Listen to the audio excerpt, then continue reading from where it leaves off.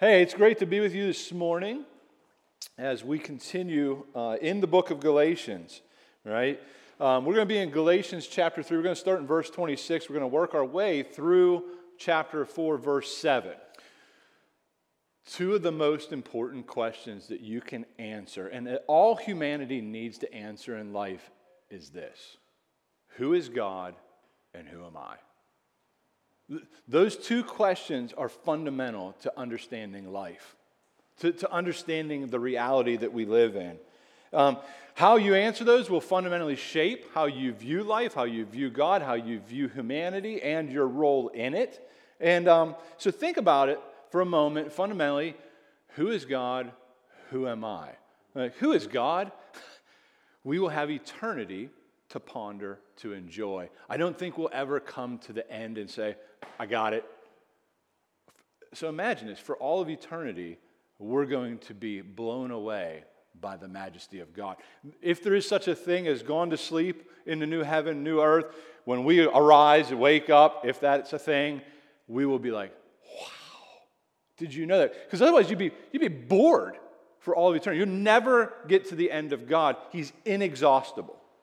So who is God? Well, we can get to some of those answers, but we can't ever come to the end. But we can definitely know who God is. He wants to be known. He loves to reveal himself to us, right? Who am I? That's a deep question too. But I think today what we're going to do is we're going to be able to see at the core for all of those who are in Christ, those who are believers, we can see the deepest meaning of that truth today in this text. And so it's something you can anchor your soul to. You know, we live in a world that loves to answer those two questions untethered from truth. They make God in their own image, right? And from their own imagination. Right? That is the God that they create, that they shape. And when I say they, I mean me. This was my life until the Lord saved me.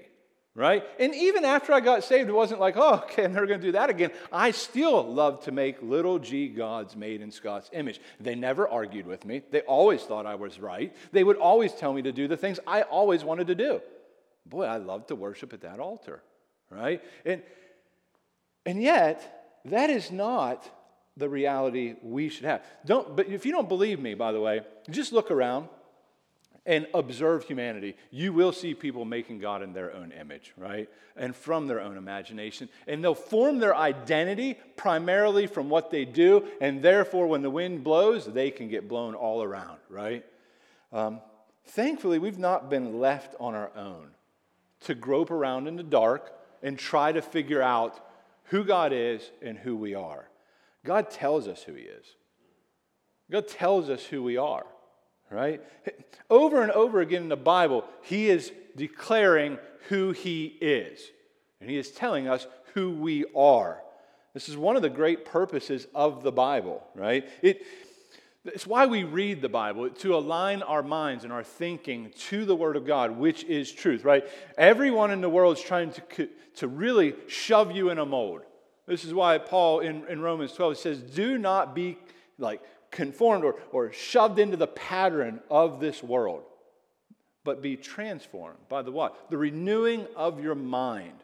Why? So that you'll know what is true and right and good and profitable. This is why we read, one of the reasons why we read the Bible. In our time in Galatians today, we're going to see those answers. So, friendly reminder, all of chapter 3 up until this point has been trying to answer the question of this: who belongs to the family of Abraham? That's the question. Who are they? And so today we're gonna come to that answer because Paul is going to right out of the gate answer it. So look with me, Galatians chapter 3. We're going to look at 26 through 29 to start out with. But just listen to verse 26. For in Christ, let's pause for just a moment. In Christ. You could split the world into two people groups. There are those who are in Christ, and there are those who are in Adam. Those who are in Christ, under blessing, under grace, under mercy. Those who are in Adam are under God's wrath. They are cursed, right? But God loves to bring people from in Adam and put them in Christ. So he says, for in Christ you are all sons of God through faith. For as many of you as were baptized into Christ have put on Christ. He says there's neither Jew nor Greek, there's neither slave nor free, there is no male and female, for you are all one in Christ Jesus. And if you're Christ, then you are Abraham's offspring, heirs according to the promise. So there's the answer to the question he's been just working through. The whole church has been longing to hear. And they know it. They know it. He's just reminding them of what they know because they're drifting from truth. Paul's been taking us on quite a journey through the book of Galatians. I am loving the book of Galatians. I hope you're loving the book of Galatians. And you almost think of it like a hike. And that might cause my wife to be a little nervous, right? Because she might have a little PTSD when she hears the word me and hike.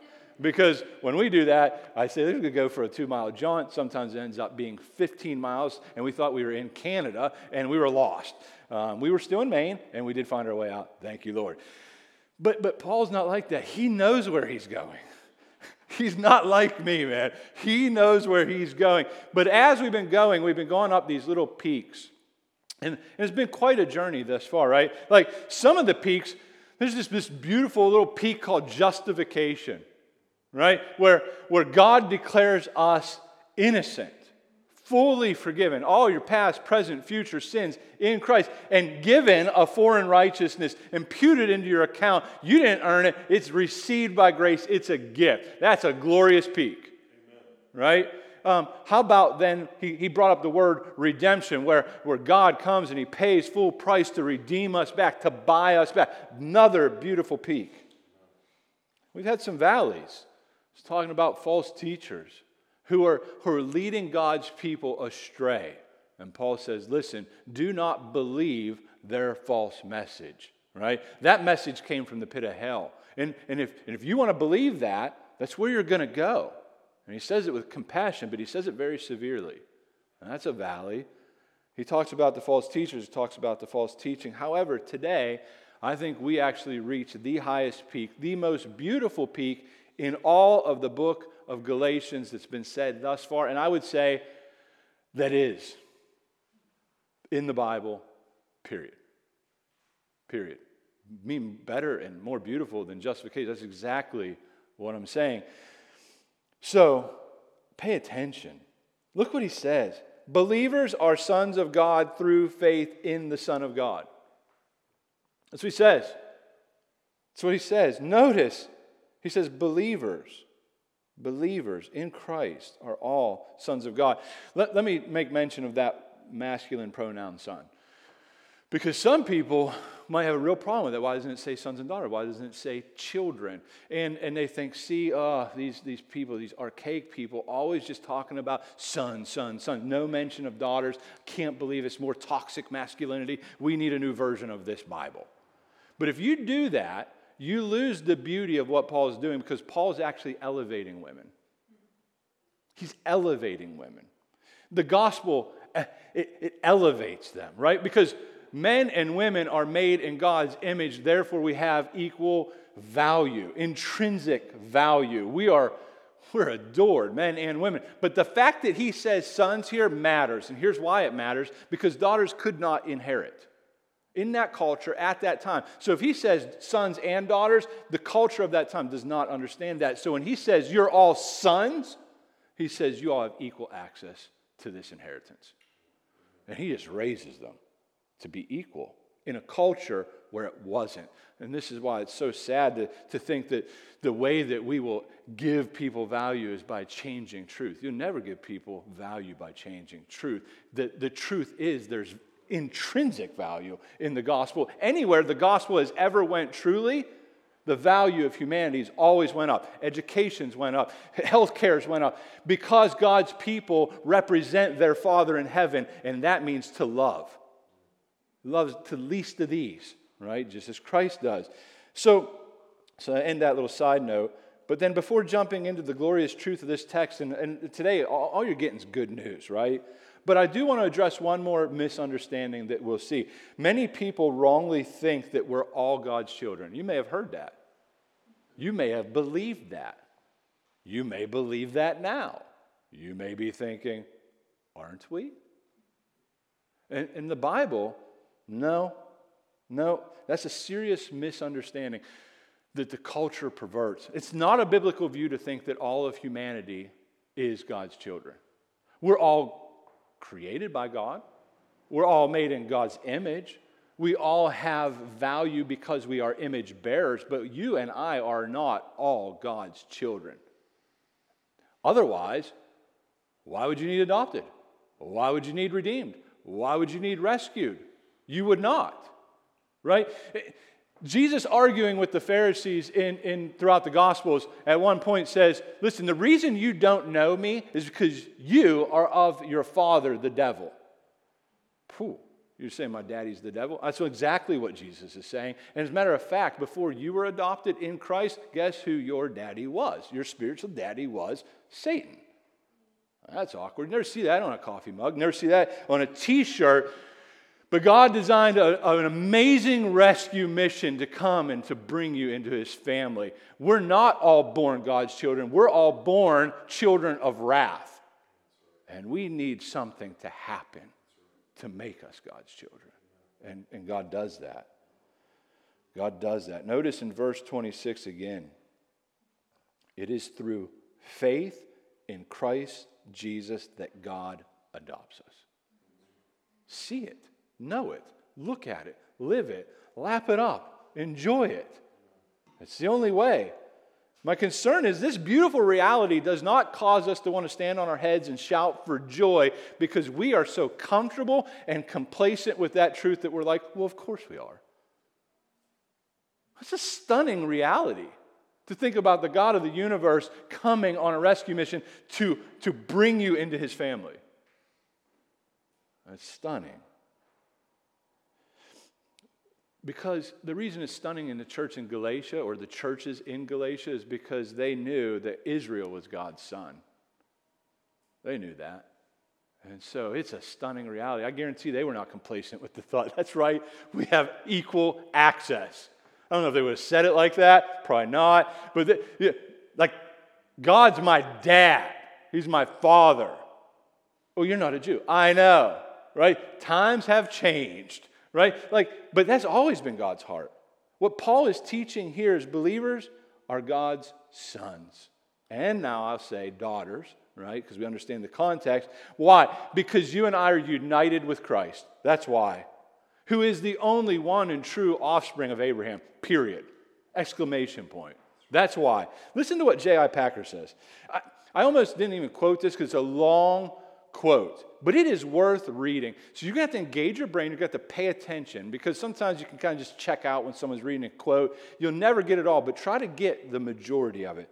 He articulates this wonderfully in a book called Knowing God. By the way, outside of the Bible, the greatest book I've ever read. I could not encourage you more to read a book than it's Knowing God. If you read no other book other than the Bible, great. You want to read another book outside of that? Read Knowing God. It will fundamentally shape you. And you will be transformed by God's grace and His Spirit. So that would be my recommendation. Listen to what he says. He says, adoption is the highest privilege that the gospel offers. Higher even than justification. This may cause raising of eyebrows. For justification is the gift of God on which, since Luther, evangelicals have laid the greatest stress. And we are accustomed to say, almost without thinking, that free justification is God's supreme blessing to us sinners. Nonetheless, careful thought will show that the truth of the statement we have just made, that justification, by which we mean God's forgiveness of the past together with His acceptance for the future, is the primary and fundamental blessing of the gospel, is not in question. Justification is the primary blessing because it meets our primary spiritual need. We all stand by nature under God's judgment. His law condemns us. Guilt gnaws at us, making us restless, miserable, and in our lucid moments, afraid.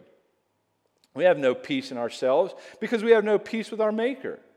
So we need the forgiveness of our sins and assurance of a restored relationship with God.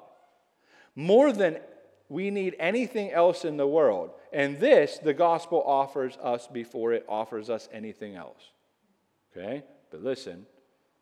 But this is not to say that justification is the highest blessing of the gospel. Adoption is higher because of the richer relationship with God that it involves. You picking up what he's laying down? Because if you are, what you'll see is that justification is what makes us right with God as judge. And that's a good thing. If you're on trial and you're guilty and it's like a lifetime sentence, that's really bad. And so when the judge bangs the gavel and says, no, you're innocent, you're free, you're set, go. That's awesome news. But what if that judge, and you're an orphan and now you're left on your own, got down off that stand, came down, gave you a big hug and said, now you're coming home with me, you're my family. Wow. Yeah, that's exactly right. And this is what God has done in Christ. Being in Christ is an awe-inspiring reality for those who have faith in Jesus Christ. Why? Because we're united with Christ. We are bound to Jesus Christ. We are in Christ. Christ is in us. This is real, genuine intimacy offered to you in the gospel. Jesus is closer to you than your very own skin. There's never a time you're alone. If you're in Christ, He's with you. And nothing, nor no one, can ever change that reality. Not even you. The gospel declares that in Christ we're all sons of God before we're anything else. Sons and daughters of God. This is our primary identity. And if you can grasp this truth by God's grace, then I promise you it has explosive power to transform every area of how you engage with God and humanity in your life. It will fundamentally shape you, fundamentally change you. Don't believe me? Think about it. The world wants to sell us a lie that a person's value primarily comes from what you do. Right? Would you agree with that? Right? Think about it. Think about all the self-talk out there. You know, self-esteem, self-image, self-awareness. I mean, the list goes on and on, but it's all about self. And self is actually the problem, the Bible says. You need to not look inside self. Inside self's a mess. It's why you're where you are if you're in a bad way. And if you don't think you're in a bad way, before Jesus, you were in a bad way, under God's wrath. But just all this talk really does is describe who we are deep down. That self-talk, right? So imagine if you were to just ask the average person on the street if they'd answer you. They might not. Maybe if you text them or Instagram them or shoot them a picture, whatever, they might. But ask them this question to fill in the blank, right? Who are you? Or to answer it the other way, I am, and then say it. What would you hear? What would you think you would hear? I think a lot of times what you'll hear is, I'm a Republican. I'm a Democrat, right? I'm pro-life. I'm pro-choice. I'm vaccinated. I'm anti-vax. I think that's terrible. I'm rich. I'm poor. I'm skinny. I'm fat. I'm smart. I'm dumb. I'm American. I'm Japanese. I'm a father. I'm a mother. I'm a daughter. I'm a son. I'm married. I'm widowed. I'm reformed. I'm charismatic. The list goes on and on and on and on. This is how people describe who they are. You might do it. Now, the temptation to constantly place our identity in something other than Jesus is real.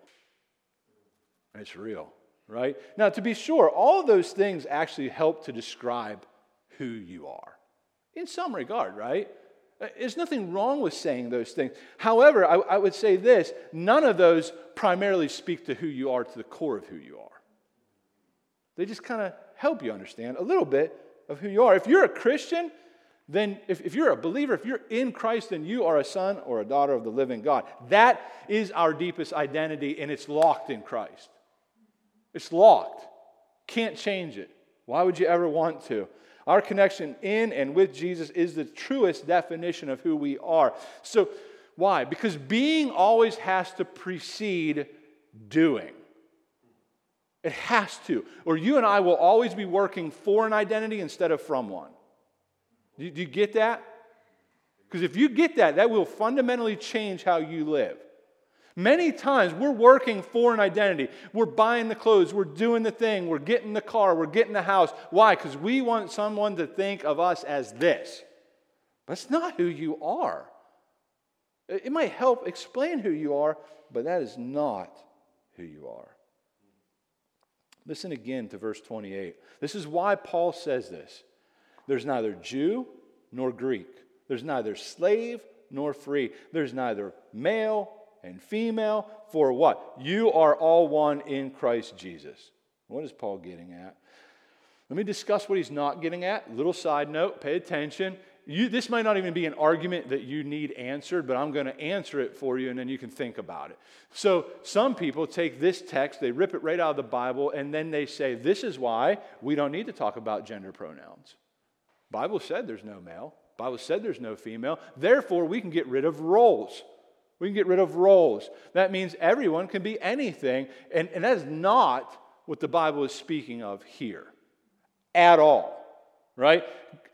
Seminaries will teach this. There are professors that say they love Jesus that will teach this, and you would have to do some serious hermeneutical gymnastics to ever get to the point that that's what you think it is. And people lap it up. Why? Because it fits what I want the Word of God to say. Well, I don't care what you want the Word of God to say, really. What I want to know is, what does the Word of God say? And so when we come to the Word of God, let it wreck you.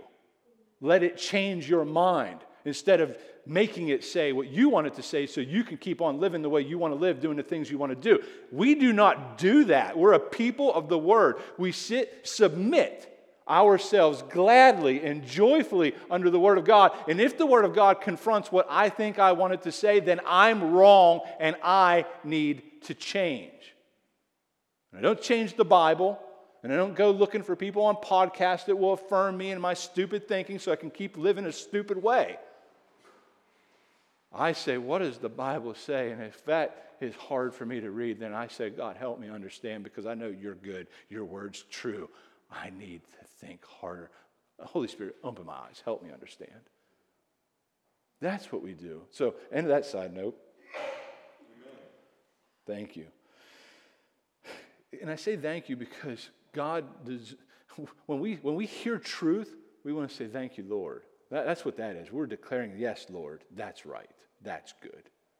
That's good. What's he getting at? What's Paul getting at? Well, essentially, here's what he's saying. There's no division between different races, social classes, or even gender in the family of God. That's what he's saying. Well, now that'll preach. That's beautiful. Right? He's not saying that distinctions no longer matter. He's not saying that. Right? So I was thinking about Kevin this week, because Kevin, he's a Texan man. He's a man from Texas. He loves the Longhorn. He loves good brisket, right? That describes Kevin. And that's just the tip of the iceberg, but that is not fundamentally who he is. But that describes who he is. So he can say all those things. He can enjoy all those things, but at the end of the day, if the Longhorns lose and he never has brisket again, it doesn't matter, because fundamentally that's not who Kevin is. Who is Kevin? A blood-bought child of God. A son. That's who he is. So he's not saying get rid of all these distinctions. He's just saying that's not the center of who you are. It's not.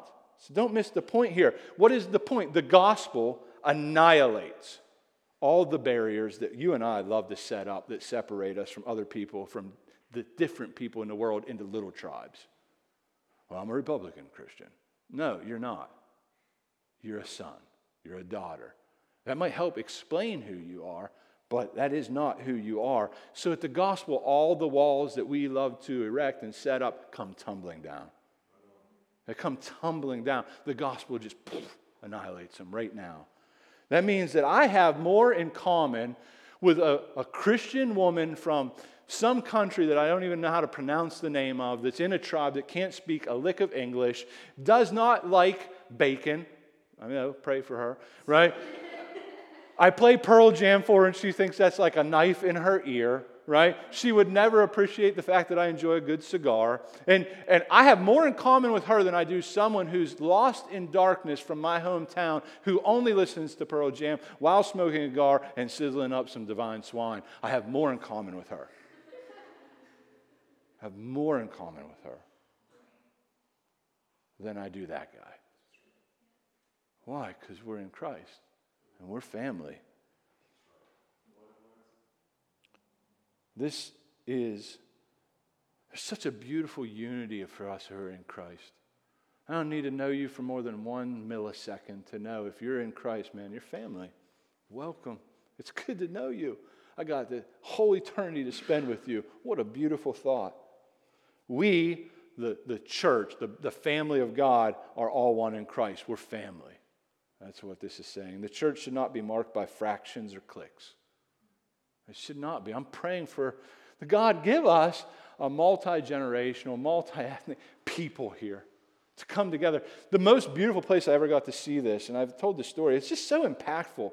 That trip was very impactful, not because I walked in the sands of Jesus' feet. It was because I went to Israel, and there was a time where all the nations were gathering to worship Jesus. And it was a 24-hour worship service. I made it for 19 hours, and then I crashed. I was tired. But it was beautiful. People coming from all over the world, man, speaking different languages and just all worshiping one in Christ. And I thought, this is a glimpse of heaven. It's a glimpse of heaven. What a beautiful thought. That Jews are not superior to Gentiles. Gentiles are not superior to Jews. Right? Americans are not superior to Mexicans. Mexicans are not superior to Americans. Men are not superior to women. Vice versa. You get the point. Children aren't greater than the elderly. Elderly are not greater than children. You and I are all united in Christ. We are equal family members. We have equal value. We all have a seat at the table because the King says, come on in. That's what he says. This is the message that the world desperately needs. We think we're going to fix these things by just continually to legislate different things, telling people how to behave. It will never change. You will constantly see people set up their little tribes because they want something you have, and they will continue to fight. The only way forward is to love, and you and I will never love anything other than ourselves unless we understand Christ loves you. And when you understand that, all the walls come tumbling down. And if you have walls, may God just crush them. Crush them. Why? Because you don't even understand the love that He's loved you with if you think you're just going to set up walls and have your own little world. It's not your world. You're not the center of the universe, and that's good news. So many times we want to be self-centered, but God, make us a Christ-centered people. The world loves to divide into different troops or tribes, right? In our fallen state, we long for something that makes us feel superior to other people. We just love it. Makes me feel good about myself to think that I'm better than you. You're pawn scum. I mean, this easiest place to see this, by the way, was in high school for me, right?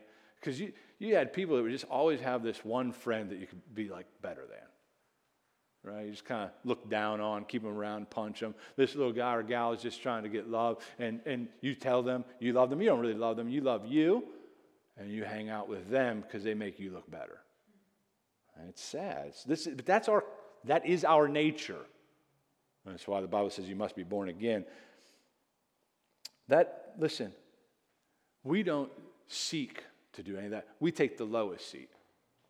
Christ came to serve, not to be served. So we get low. This is why we appeal to our family, race, class, stature, gender. That's why the world appeals to those things so they can feel better.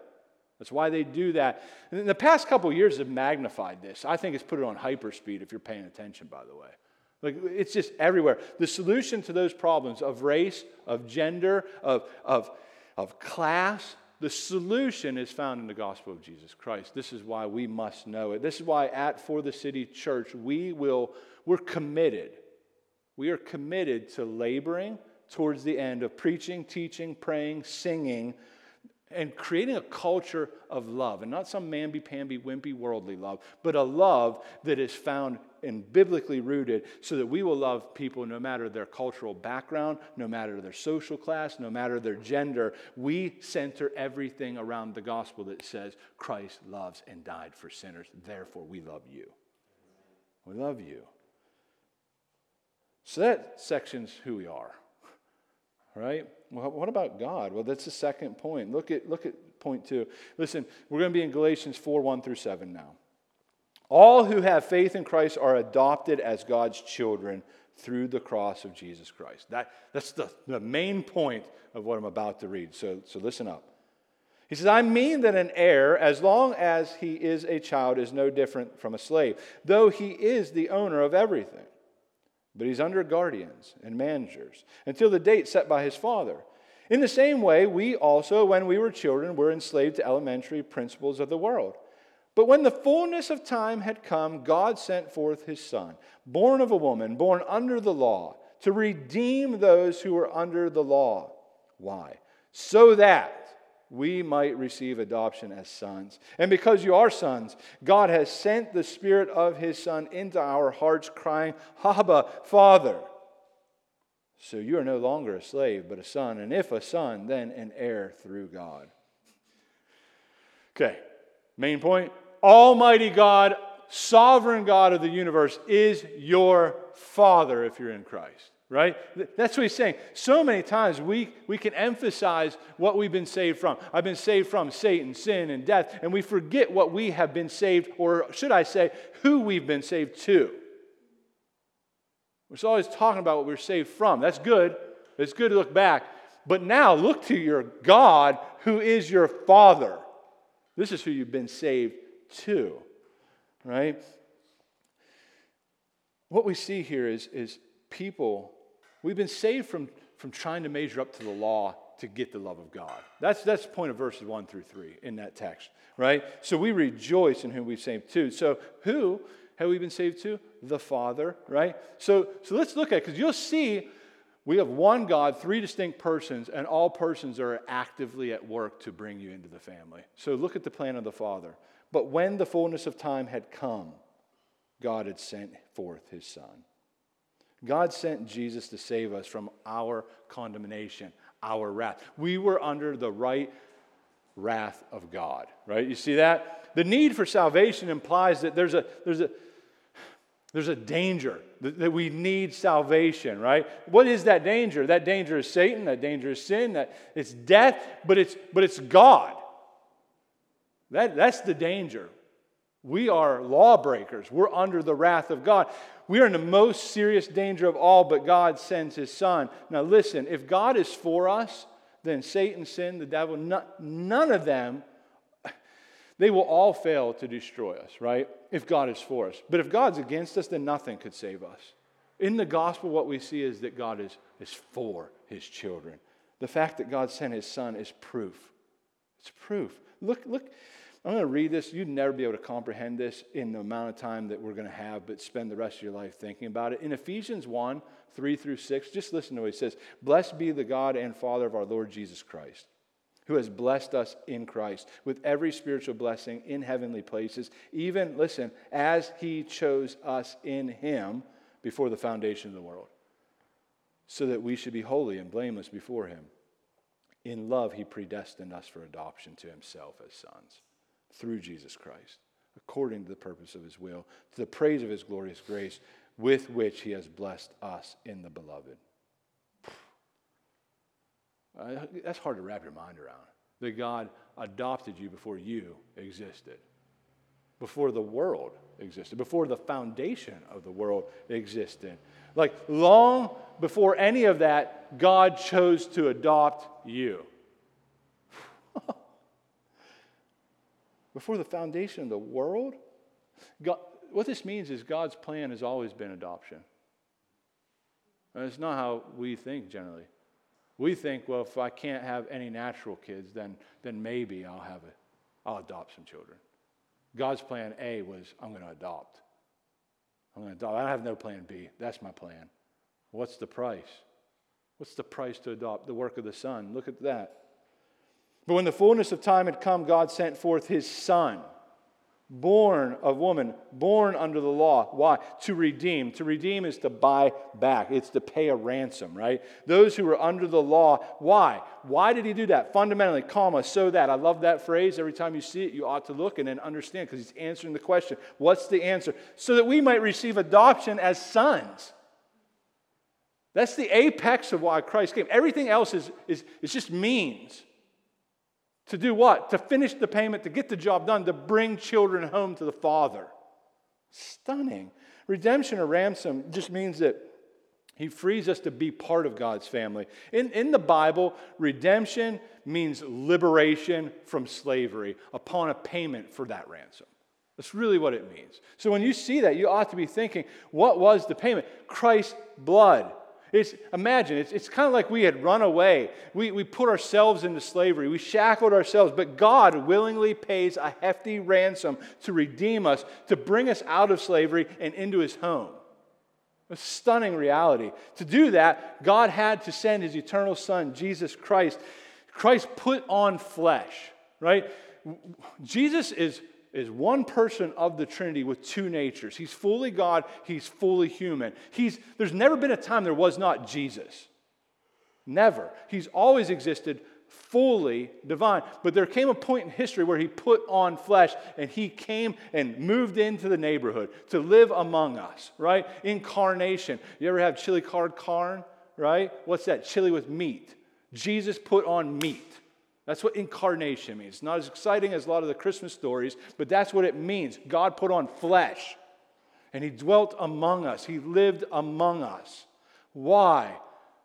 Why? To live the life you and I could never live. He lived under the law. He was born of a woman. When He suffered, He really suffered. When He wept, He really wept. When He was tempted, He really tempted. But His life was perfect. It was spotless. He is the spotless Lamb of God who lived the life you and I could never live under the law so that He could then pay the price you and I deserve to pay because we're law breakers. He essentially takes our place.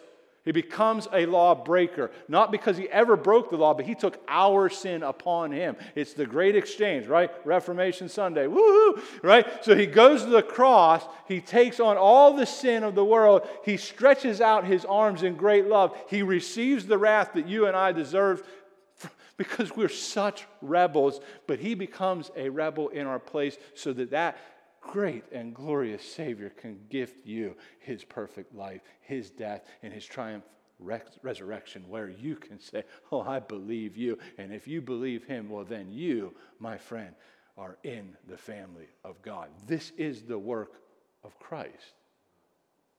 It's the work of Christ. You see that? The cost of adoption to buy you and I, to put us into the family of God, was the blood of Christ. Jesus died on a cross in order to grant us the great privilege of being able to call God Father. We just say it, we just fling it around, but it's a privilege. It's an amazing thing. And this is foreign to every other religion. You just never hear it because it's always based in fear. But that's not the Bible. That's not the God we worship. That's not the God who is. He delights to hear blood-bought children say, Father. He loves you. What about the Spirit? What's He do? And I say He, not it. Right? I say He, not it. Why? Because the Bible says He. We worship one God, three distinct persons, Father, Son, Spirit. He's a person. He. Right? The assurance of the Spirit. That's what happens, right? See it again? And because you are Son, God has sent the Spirit of His Son into our hearts, the who we are, crying, Abba, Father. By the way, many times people would say this Abba, and they kind of, I don't know, I don't want to be too harsh, but they make it this baby talk. That's not the Bible. They say, Abba, Daddy. That's not the Bible. They do. I've sat under good preachers that will say this stuff. It's not what that means at all. It's not baby talk. What it is Jesus, imagine Him in the garden, sweating drops of blood. Abba, Father. It's an Aramaic word. It does connote big-time love, but it is not some like, mealy-mally, baby talk. It's not that. It's highly relational. It's highly relational. It's crying out. It's a cry from within when you didn't think about it. It's just, Father. That's what we see here. Our adoption is not something you and I could ever earn, right? We get that. It's a gift that must be received by faith. And when we receive the gift, God gives us profound assurance by giving us himself. Pours the Spirit into our heart. This is an amazing thing, right? Like, when by God's grace we understand this, what will happen is our hearts will overflow with thanksgiving, and we will cry loudly with a voice. You may not say these words, but Father. I remember the day I got saved. I remember not saying Abba, Father, because I didn't even know what that meant. Abba was a song in the 80s. It was terrible, right? But I'll tell you this. What I knew is that day God loved me. And I said, Father. I knew it. I knew it. The work of the Son is an objective work done for us externally. But the work of the Spirit is, man, it's done. It's a work done internally. And it's experiential. It's experiential. To know the love of God deep down within is something that happens internally. Both are distinct and both are necessary. Make no mistake about it. But the message that God sends his Son on a cross to die for us while we were warring against him. This is a magical, and I don't mean like, ooh, voodoo. I mean a magical message. It's awe-inspiring, and it transforms everything about you.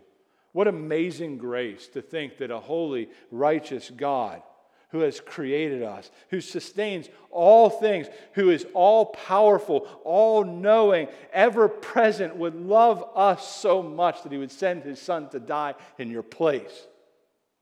Stunning. I mean, it's amazing. And it doesn't stop there, though. He then gives you the gift of his Spirit upon you, in your heart, dwelling with you, never leaves you. And you have that now, and he would prompt an intimate cry, Father.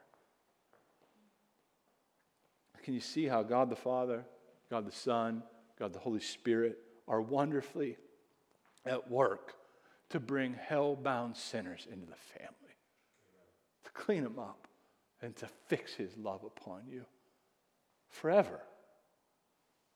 Forever. Once again, J.I. Packer writes this. He says, you sum up the whole New Testament religion if you describe it as the knowledge of God, as one's Holy Father. If you want to judge how well a person understands Christianity, find out how much they make of the thought of being God's child and having God as their Father. I couldn't agree more. Talk to people. Yeah, I'm a Christian. Yep. I'm good with the big guy upstairs. I think you probably don't know him. You don't know him. You might. I don't get to judge that.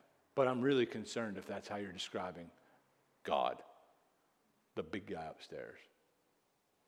I don't know what God you're worshiping, but when you understand the gospel, and it's a growth, you'll grow, but you will understand, no, God is my Father. I'm his child. So the fact that you approve of me on a good day, I can understand, means diddly squat to me. Why? Because God has fixed his love upon me in Christ because of what he's done. I'm approved. I'm family. God's my dad. That's amazing. I mean, just think about it. You ever see a kid? I mean, it's just the coolest thing in the world. When a child just loves their dad, and they wear their hat backwards, and they carry a hammer, and they carry a measuring tape, or whatever, but they are just so, love their dad that they're like, that's my dad. They go to the store, they're glowing. You go get an ice cream, they're glowing, right? That's amazing, and that's a picture of a son or a daughter with an earthly father. What an amazing thing to think about, that you and I, we get to model and want to be like God. And the more you understand the goodness of God and how glorious he is, you'll want to be like your Father. And who's your Father? He's far beyond our imagination, but he's full of grace. He's full of truth. He's compassionate. He's merciful. He loves. You want to be like your Father in heaven? Love. Be known by love. And who does he love? He loves everybody. That's who we want to be like. And 1 John 3:1 says this, see what kind of love the Father has given to us, that we should be called children of God. And so we are. Period. That's what it says. You know, this truth can be so hard to wrap our minds around, right? And listen, we're almost done, but stay with me. Stay with me. I know it's hard sometimes to listen to long sermons, but we can watch like 4 episodes on Netflix and always be zoomed in. And I don't say that to guilt you, because I'll binge watch it right with you. I'm just saying short sermons aren't always the answer. I know the culture wants that. Long sermons aren't always the answer, but you need to tune in to what's being said at the end. Do not miss it. Because this can be so hard to wrap our minds around, that God's our Father. So hard. It's going to take a lifetime and more to figure all that out. For some, it's actually going to be harder to understand this truth as a reality. I know that, right? But thankfully, God has given us eternity to enjoy Him and to understand this. But I also understand that depending on the relationship you've had with your earthly father, this can drastically encourage this understanding or really hinder it. I get it. It can really make it very hard sometimes even if you had a good or a bad dad, right? Like, good fathers are to be a reflection and are a reflection of God as our Father. So if you've had a father like that or have a father like that, praise God, thank God. On the other hand, though, you might have had a father that really fell short. It might have really fell short in ways that you still have just wounds that you're still trying to work through. And that can be a hindrance in how you interpret God as your Father. It can be hard to even want to even think of that. And so I know that that's the reality for most people. And I don't know about most people in this gathering, but for most people, many times they just have had a horrible dad. That's been their experience. Their dad was passive, maybe too aggressive, over-domineering, maybe harsh, maybe cold, maybe distant, maybe abusively, physically, emotionally. And so that can wreck your idea of God as Father. It can negatively affect it. I get that. I've seen it. I'd love to talk more about it. We can talk more about it. Not right this second, but we can. Those things can be worked out. Yet good, bad, or ugly, or somewhere in between, I think we can all agree that an earthly father really is just a pale comparison as God, our Father, no matter how good your dad was. No matter how good, right? So whether you and I have ever had a good father, a bad father, a father somewhere in between, the message of the gospel is that you and I, through the blood of Jesus, can have access to a perfect Father. That's good news. It's good news. It's amazing to think about that we can have access to a perfect Father to enjoy, to love, and He'll work out all the hurts and things and the disappointments that you didn't get to enjoy with your earthly dad that you might have wanted to. Talking to someone this week, their father died at age 2. And just a great void there. It's great loss. And I said, I'm just going to be praying that the Lord would just help you understand that He can fill that void. But it may never be full as what you want it to be on this side of eternity, but you have all of eternity to be filled with His presence, with His joy, with His delight. Do you ever think about, how do you think God looks upon you? I love asking people this question. If you're in Christ, how does He look upon you? Has He got a frown? He delights in you. He enjoys you. Right? You might have always had your father scouring at you. We do that. I do that. I try not to. I got to get my face in check at times. Right? And it's because I just know, I want something better for you, but I still need to get that in check. Lord, help me. Right? But your Father in heaven never looks at you like that. He looks at you with delight. You're approved. You're my child. You're my son. You're my daughter. I know you. I planned to adopt you before you even existed, before I laid a foundation. You're mine. I was coming for you. My son died for you. I love you. This is the God we worship. And He loves to spend time with His kids. Not in some little weird way. Like I always think about the Lord of the Rings at the end of the movie where all the hobbits are jumping on the bed. That's so stupid. I wish it would never finish that way. Jake, you can rebuke me later, but that was dumb. It was just dumb. What a corny picture that was. No, He loves you. He enjoys you. And the things you enjoy, what do you get? Well, here's the summary. This is the last text we're looking at. So, it's right at the end of the 7. You are no longer a slave, but a son. And if you're a son, then you are an heir of God. Woo! It's through God. No longer slaves, sons, daughters, family members. See, no longer to reign under sin and death. None of those things. You and I have been adopted, and we have been blessed in God forever. So if you're an heir, you get what? You get all. But let's define those things very quickly. You ready? And we're going to finish them up. What do you get? You get a resurrected body. That's good news. Can't wait for that. I'm so old anymore and brittle, I get hurt sleeping. I mean, it's embarrassing. I wake up and I'm sore. I'm like, that didn't hurt yesterday. My wife has to watch it. I gimp around. Right? Got to get a little warmed up, take a warm shower, stretch out, do something. Right? It's embarrassing. I can't wait for a glorified body. Right? It's going to be awesome. It's going to be amazing. You get a forever home. You get a forever home. You might be like, man, I can't wait till the housing market crashes so I can buy a home. Right? It's not a bad wish, unless you're selling. But you get a home forever with God. You don't get your own mansion. Terrible interpretation from King James, right? You will get a place, a room in with God. But not only that, like it's not some weird thing. You're not on a cloud stroking the little harp. No, if you understand the Bible rightly, what happens is He refines everything. We get a new heaven, we get a new earth. So if there's a place, man, I always wanted to go visit this place. I don't have enough money to buy the airfare and all the different things, especially now with COVID. It's going to make it really challenging. You have eternity to explore earth without sin. Wonder what that looks like. Stunning. Eli and I were just talking about turkeys. They have 400 cones in their eyes. So do eagles. We have like 6 or something, right? Like, okay, so we're going to see things we just don't see right now. It's going to be magnificent. Why? Because you no longer have sin, and the world no longer has sin, and you have all of eternity to enjoy that world, that home with your God. So you don't need it now.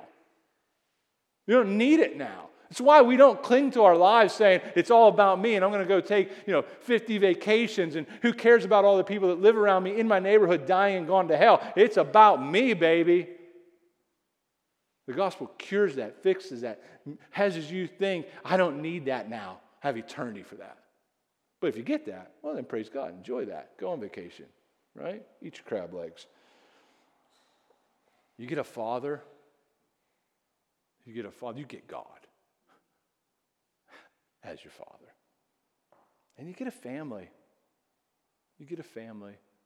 You might be like, I really wish I had a family we could do these big things with. You have a really big family. A huge family. You get the church. So, do you see what we inherit? And we get all of this because of what Christ has done. That's the good news. So, who is God? He's your father. If you're in Christ, He's your dad. He's your father. Who am I? I'm His child. I'm His son. You're His daughter, right? Stunning. Thank you, Jesus, for making this possible. Let's worship Him. Let's praise Him. Let's love Him. Let's gladly lay down our lives in glad submission to make His name great here in Greensburg and to the ends of the earth. Oh God, would you help us do that? Let's pray. Father, what an amazing thing it is that we get to call You that. Thank You so much for having this amazing plan of redemption to adopt hell-bound sinners into Your family, for sending Jesus at the perfect time to come and to live the life we could never live, to die the death that we deserve to die, to triumphantly resurrect, so that we could have assurance knowing that it is all done. It is finished. For those who trust in You, it's done. We have You, You have us, and we are firmly in Your grip. And it is not my strong grip that will keep me from straying. It's my Father's got His eye on me and on everyone in this room. And so, Father, we know You love to bring sinners into Your family. So, God, I pray that Your Spirit would empower us to be in and through this community to bring the good news of the gospel so that more and more people might come to know You as Father, and that we will rejoice, heaven will rejoice, angels will erupt in joyous singing at the fact that one more has come home. So, Lord, continue to build Your family through us. We ask in Christ's name. Amen.